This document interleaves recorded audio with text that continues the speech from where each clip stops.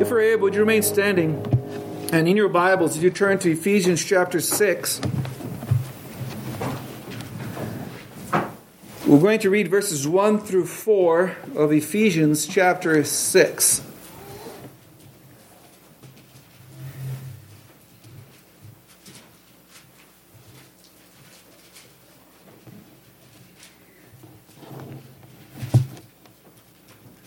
Ephesians 6, starting at verse 1, this is the word of our Lord.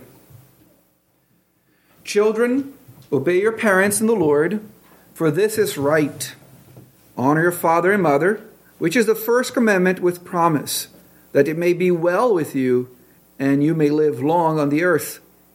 And you, fathers, do not provoke your children to wrath, but bring them up in the training and admonition of the Lord. This is the word of our Lord. Let us pray together. Father in heaven, thank you for your word. We pray that you bring conviction to our hearts, and we pray that even as we consider the things that you require of us, that we look to Jesus for the grace and the strength to do them, in whose name we pray. We all say, Amen. Please be seated.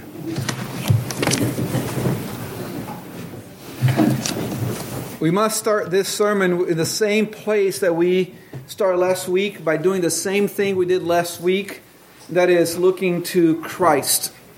We're going to be talking about parenting, and it is easy to lose sight of the foundation and the goal of parenting. It's easy to get lost in the everyday of the trenches of doing parenting, of the day-to-day obstacles of parenting, and we tend to forget what the goal of parenting is, which is to help our children to consider Jesus in their lives. I hope that we understand that though we want polite children, though we want well-educated children, though we want children that don't pick their noses most of the time, ultimately what we desire is children who follow the Lord. If they're dumb as a doornail and yet they love Jesus, that's the greatest thing in the world. If they can't use a fork to save their lives, but they love Jesus, that's what we are looking for. If they can't throw a ball, if their lives depend on it, but they love Jesus, that's what we are after. And it's important that we remember that can only be accomplished by the grace of God. It is by His grace, His strength, that we can be faithful in raising our kids. When God redeemed us through the personal work of the Lord Jesus Christ, He made us new creatures. He says that the old things have passed away, behold, all things are new in Jesus Christ. And as new creatures who were recreated in the image of the Lord Jesus Christ, we now sit in heavenly places with Jesus. Paul tells us that much in verse 6 of chapter 2. And because of that, now we are enabled by God's grace to live heavenly lives now. Often that's why we face so much opposition, because we're trying to live the life to come now, and the world doesn't like that. So we will face opposition. And this other world living, this future world living, this life to come living includes our family life. Because of Christ, the wife can submit to her husband. Because of Christ, a husband can love his wife. Because of Christ, a child can honor and obey his or her parents. And because of Christ, a parent will not discourage their children, but rather will raise them in the hope of the gospel. This is gospel living. That's where all living began. This is all living ends, is on the hope of the gospel. And as we even think about parenting, you may be in the place where your children are not doing well. And you might think, oh no, another message that's going to make me feel like as bad as I can be. Well, if the Spirit convicts you, and I hope is a spiritual conviction, you are in a great place. Because conviction brings repentance, and repentance brings restoration, and restoration brings fellowship with God for life eternal. So if you're in a place where your children are not doing well, if you're in a place where you feel like you're a failure as a parent, well, you're in good company, I would say. Most of us parents, at one point or another, have felt that way. And if you haven't ever in your life felt like a failure as a parent, maybe you need to take your job a little more seriously than you have. But God is gracious, and He forgives, and He restores, and He enables us to follow Him regardless of where we are in our lives. So this morning we'll consider the gospel impact on parenting. And I want to start with two negatives, because that's just who I am. We're going to start with two negatives before we consider the positive of parenting. And the first negative I want us to consider is from this passage. We're going to consider verse 4 of Ephesians 6 as our primary text this morning. I want you to notice that in this text, the fathers are addressed. That's true of Colossians 3:21 as well. In Colossians 3:21, Paul says, "Fathers, do not provoke your children lest they become discouraged." It is true that the word fathers could be generally applied to parents. However, in this context, I do believe that Paul means fathers. And the reason for that is that just in the previous verse in Ephesians 6, he used the general word for parents. And yet here in verse 4, he switches that and uses the specific word for father instead of the general word that he just used a few verses ago or a verse ago. And Paul singles out fathers because we are more likely to provoke our children. That seems to be somewhat of a universal truth, that fathers are more likely to provoke their children to wrath. So the first negative truth is this: do not give reasons for your children to become bitter toward the Lord, toward you, or toward your parenting. Specifically, you fathers, do not give reason to your children to be bitter towards you, to your parent, and to the Lord by the way that you parent them. And we get that specifically from the text in Colossians 3:21. Even though our English translation uses the phrase "do not provoke," in Ephesians and Colossians, that phrase is translating two different Greek words. One in Ephesians, the other one in Colossians. Here in Ephesians, the word means make angry. In Colossians, a more accurate translation would be, do not embitter your children. Now, what are things that could cause our children to be embittered? What are things that we do as fathers and as parents that could cause our children to be embittered? Well, hypocrisy is a great source of bitterness. If we as fathers are living a hypocritical life, expecting something from our children but not expecting that from ourselves, then we are on the path to create bitterness in the heart of our children. Self-righteousness is a great source of bitterness. When we consider ourselves the best thing since sliced bread, when we think that in and of ourselves we're just great and our children are so blessed to have us as their parents or their fathers, that's self-righteousness. And that is a source of bitterness. Conditional love is a source of bitterness. What do I mean by conditional love? Let me read a quote from a New Testament scholar and by the name of N.T. Wright that will explain what it means by conditional love. He says, "Obedience must never be made the condition of parental love. A love so conditioned would not deserve the name." Fathers and parents, if your love for your children is based on how well they obey you, you have not experienced the love of Christ. Because that's not how Christ loves us. Christ loves us regardless of our obedience. And He doesn't love us today more because we're more obedient today than we were yesterday. Christ loves us because He loves us, not because of any performance on our side. So if your love for your children is based on how well they respect you, how well they behave, how well they conform to whatever norms, good or bad, that you have for them, that's not true love. That is idolatry on your part because you've placed yourself as God in their lives. And that's going to create bitterness in their hearts.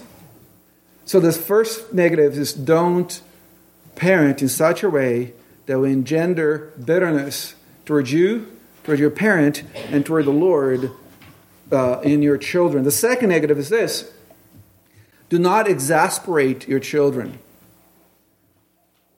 Do not make your children angry by the way that you parent them. Now, they might be angry at your right doing, and that's okay. That's what the rod is for. But don't cause them to be angry unnecessarily. Now, having a moving target for obedience exasperates and frustrates children. Today, this is okay, but tomorrow is not anymore. Today, they get away with all these things, but tomorrow, if they just blink wrongly, the wrath of God comes upon them. That is exasperating. That is frustrating. Being consistent exasperate our children. And these two negatives discourage our children from obeying us, and by implication, discourage our children from obeying the Lord. So, we got the negative out. Let's talk about the positive. And we're going to spend most of the time today in the positive, which you might say, wow, that's unlike a pastor to be doing that. Maybe I was born again this week. We'll see. Positively, the Christian parent raises her children in the training and admonition of the Lord.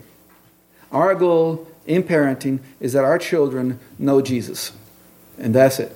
That's our main goal. That's the target we're trying to help. And we find that in Ephesians 4 when Paul says, or Ephesians 6:4 when Paul says, "And you fathers do not provoke your children to wrath, but bring them up in the training and admonition of the Lord." Bring them up. That's the first word. This is the idea of nourishment, of feeding them what they need to grow up in the Lord.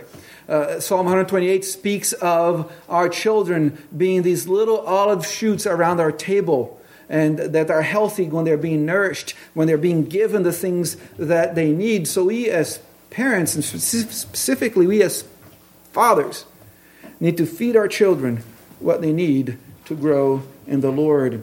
And in this nourishment, there's an element of tenderness, which is in contrast with the provocation in the beginning of the verse. The only other time that this word nourishment is used is in verse 29 of the 5th chapter of Ephesians, when it talks about the way that Christ nourishes his church. Can you believe that, fathers? That the only standard that you have is a simple one, and that standard is Christ. That's it. And you nourish your children, you bring them up the same way that Christ nourishes his church. That's our calling as parents. And in nourishing, parents, and specifically fathers, are to feed their children in order for them to grow in the Lord. That's what we want, to feed them the good food that causes them to grow in the Lord. And that nourishing happens, that bringing them up happens in two ways. He says that we are to train them in the Lord. It is in the training or by the training of the Lord. And this idea here in our translation, the word training, refers primarily to what is done to the child. It is the word paideia, which has the idea of training by example, by hands-on, by structures, by modeling, by spanking. And that's something we need to understand, that God has given us this great tool called spanking, so that our children can grow to be more like Jesus. As I've said before, there's this mystical union between the bottom and the heart in our children that helps them follow the Lord. As counterintuitive as might be, the Bible actually tells us that we hate our children if we don't use the rod as an instrument of grace in their lives to cause them to grow. As we saw last week, Hebrews 12 says that a father who does not discipline their children is a father who doesn't love their children. And if you look at the argument of Hebrews 12, the first few verses, the first half of the chapter, the argument that the author of Hebrews is making is that you look to the love of your natural father, and as you see that, you know the love of your spiritual father. Can you imagine that, guys? Our children are told, look at your father and you know what the love of God is. How much we're failing our children if we're not doing the things and believing the things and saying the things and wielding the rod as God calls us to do that. And this training involves training in righteousness. And the Lord gets to tell us what we do because it is the training of the Lord. He tells us why and what we need to do. And notice that this nourishing is also in the admonition of the Lord. And this refers primarily to what is said to the child. It's a word made of two other words, which means to set the mind straight. Nuthesia, to set the mind straight. In parenting, we set the mind of our children straight. What is said and what is done must match in order to provoke the children, not to provoke the children to wrath, and for you parents not to be the object of the displeasure of God. So not what we do towards our children, not just the structure, the modeling, but what we say, how we train them. They have to agree so that it's consistent there, and our children are not provoked to wrath. In order to do that, in order to do this sort of admonition, in order to do this sort of setting the mind straight, we need to keep God's Word constantly in front of our children. Would you turn to me to Deuteronomy chapter 6 for a moment?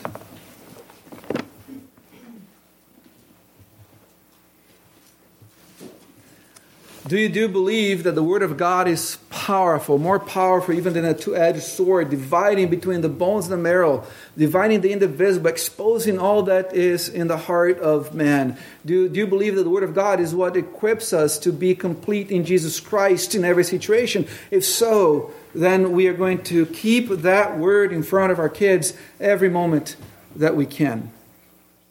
And we find that here in Deuteronomy chapter 6. The book of Deuteronomy is outlined to match the Ten Commandments. In chapter 5, the Ten Commandments are introduced.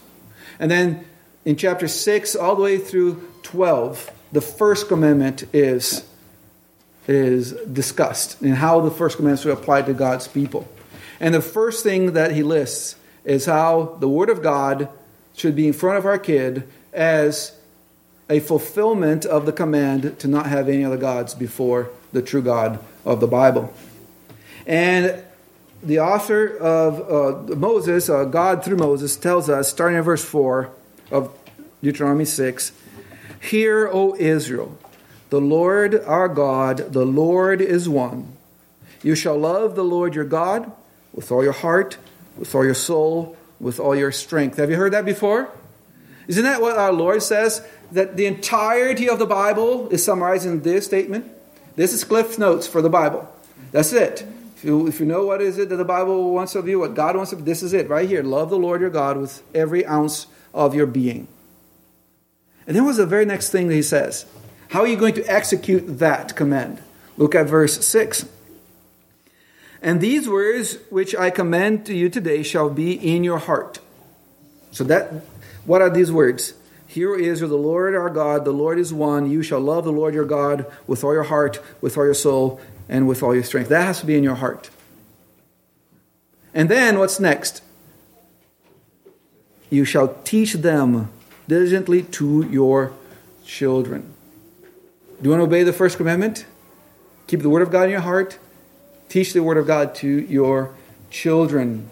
Teach them, and I think here the teaching is in a formal setting. For example, in 7b, in verse 7, the second half says, and shall talk of them when you sit in your house." This is the formal teaching of God's Word to our children, primarily accomplished in our family devotions. And that's what we all should be doing. Family devotions with our kids, whatever age they are. We should be having family devotions.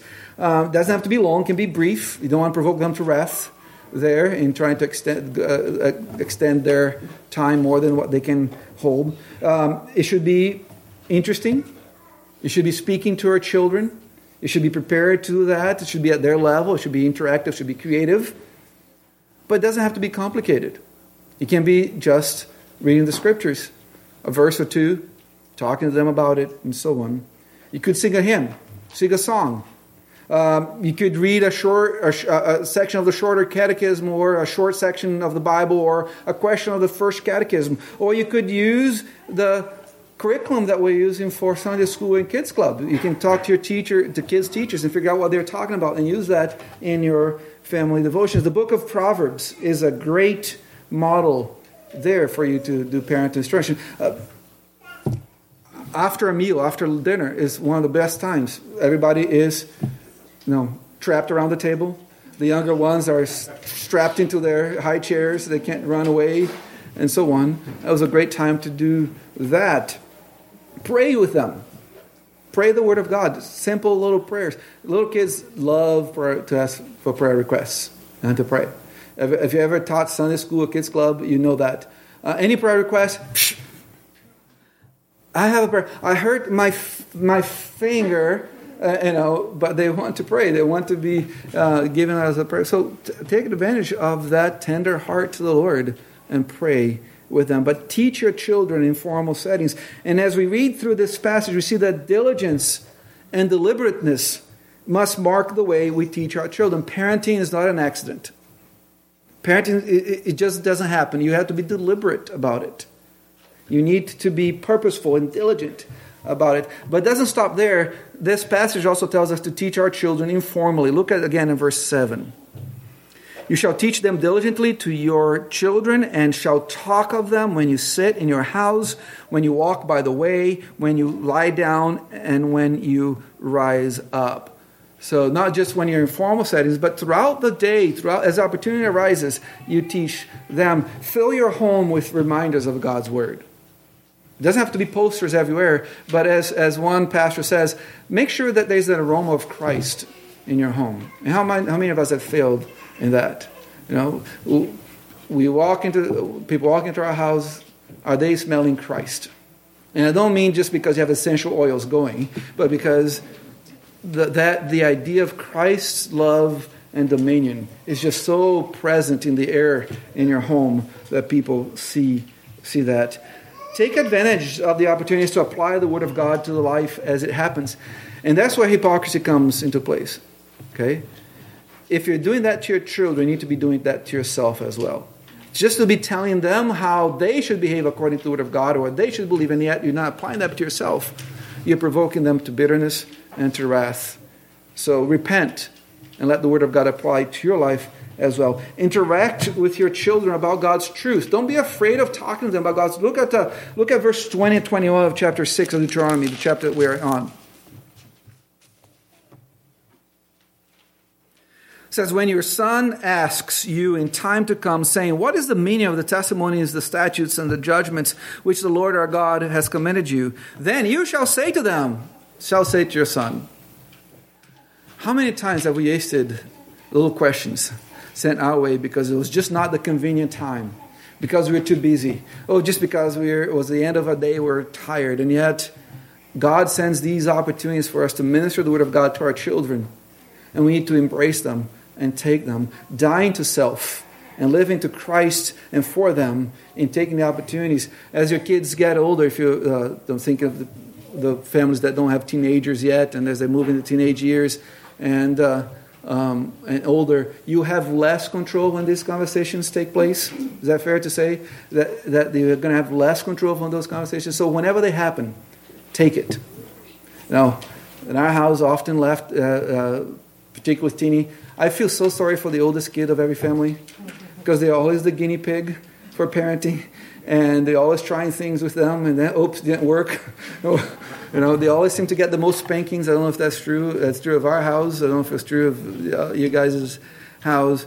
But, when moving into the teenage years, high school, Teeny would come as we are about to turn our lights off to go to sleep, and our books already have hit us several times as we're reading in bed, and she would walk in and just plop into a green chair in our room.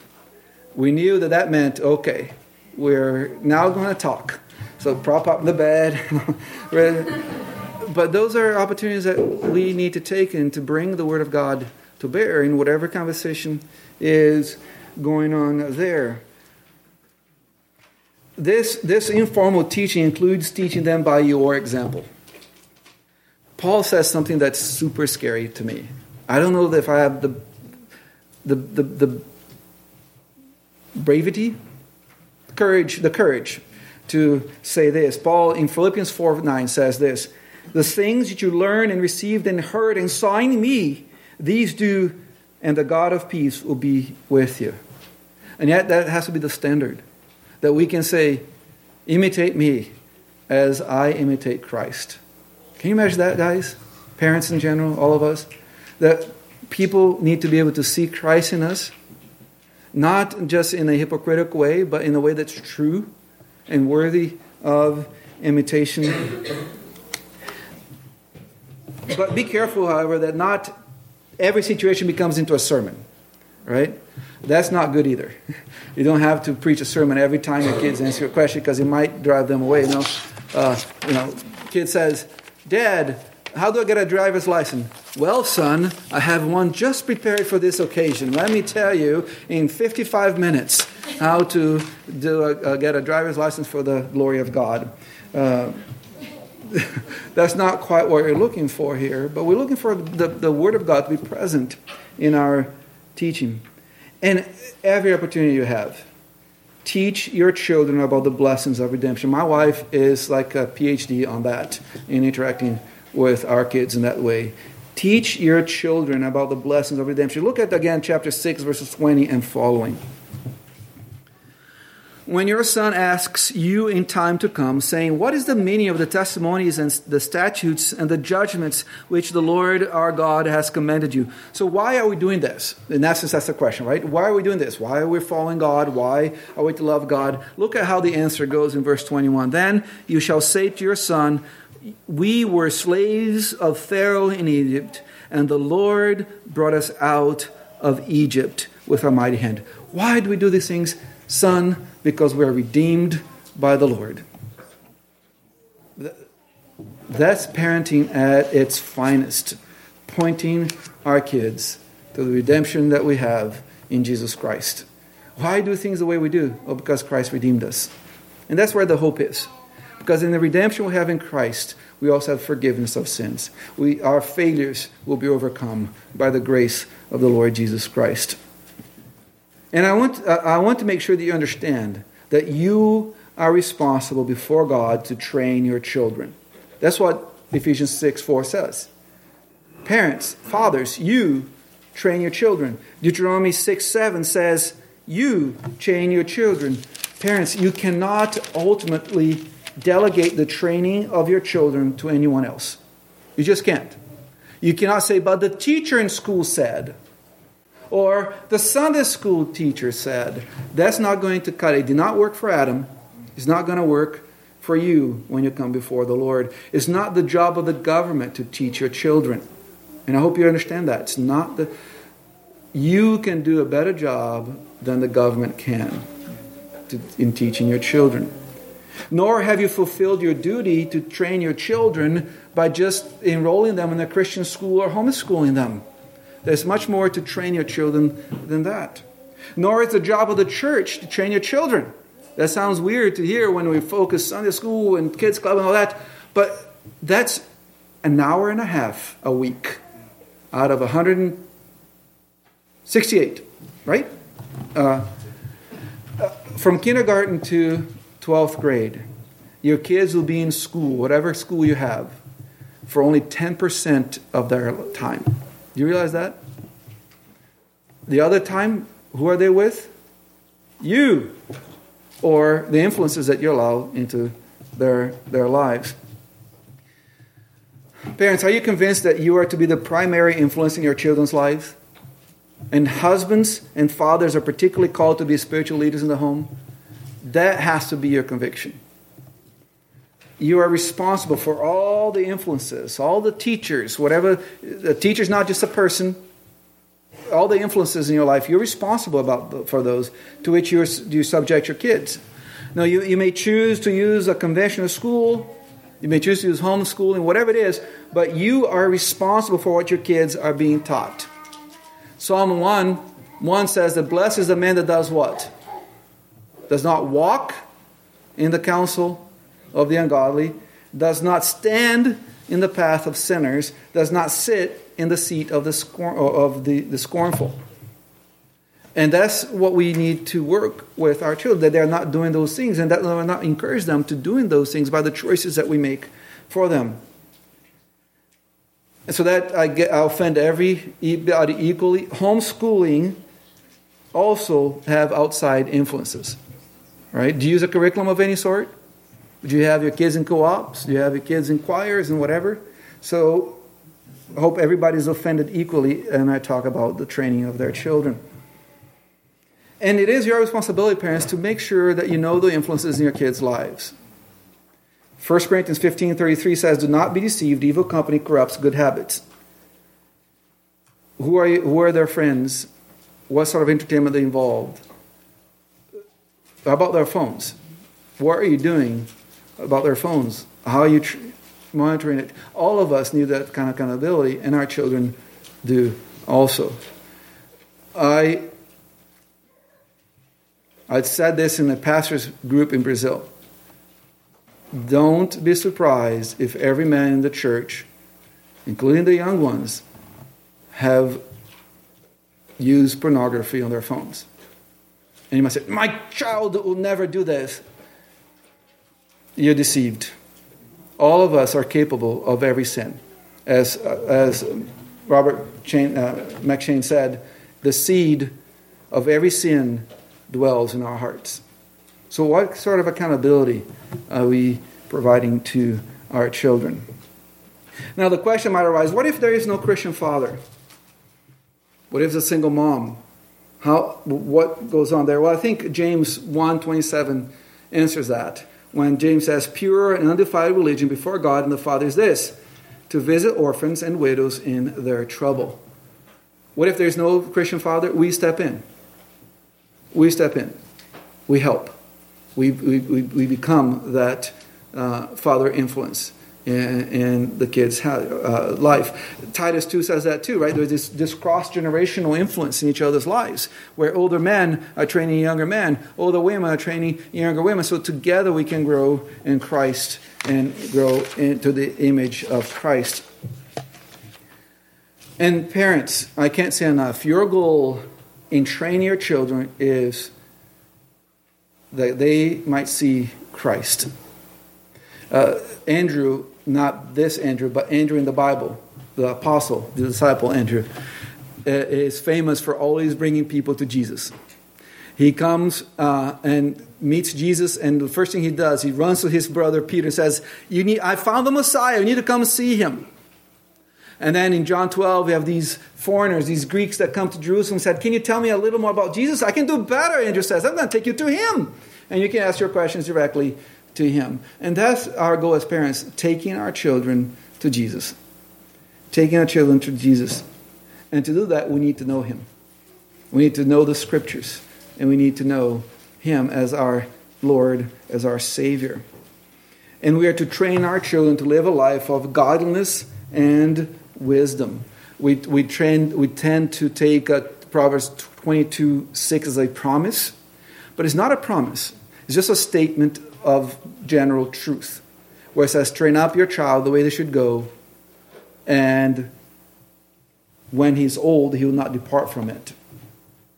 The way we train our children, likely that's the way they're going to follow as they get old. Now,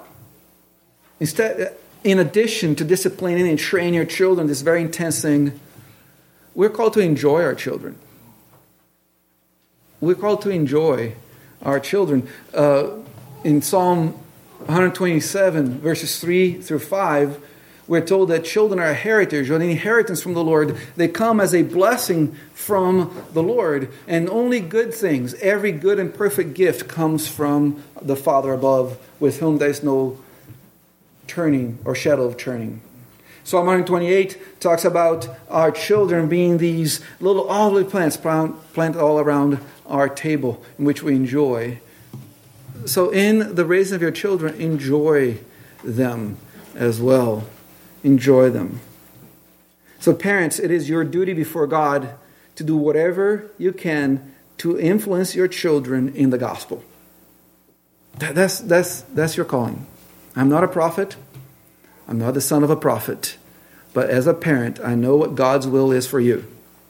And it is to raise your children in the nurture, the training, and the admonition of the Lord. And by now, as I began, some of you might be saying, I have failed miserably. I've missed the opportunities. My kids are grown, or my kids seem to be set in their own way. Remember, there's nobody set in their ways to the point that God cannot change them. We've seen this in our own church. But if you're there, I want you to rejoice in your failure, actually. There's the best place to be in order to receive the grace of God. Parenting, like everything else in life, can only be done by losing your life in Jesus Christ. And Jesus says that in our weakness, His grace is magnified, and we are made strong in Him. So if you know that you have failed miserably, simply repent. Open your eyes to the grace of God. And then nurture and admonition your children the best you can. Even if your children are 50 years old. Continue to nurture and admonish them by the grace of God. Let us pray together. Father in heaven, thank you that you are good to us and that you give us hope. Thank you that you're God to us and to our children. And Father, we hold on tight to the promises that you made in your covenant to us. We pray that all our children would love your Son. We pray that all our children would follow him faithfully. Father, we pray for our children who are in rebellion currently, either open rebellion or rebellion in their hearts. We pray that you would turn them back to you. We pray that the Savior of their youth would be the Savior of their older age as well. And we pray that you would continue to be faithful to us, even when we are unfaithful to you. So bless us. Cause us to grow as families for the glory of Christ, in whose name we pray. We all say, Amen.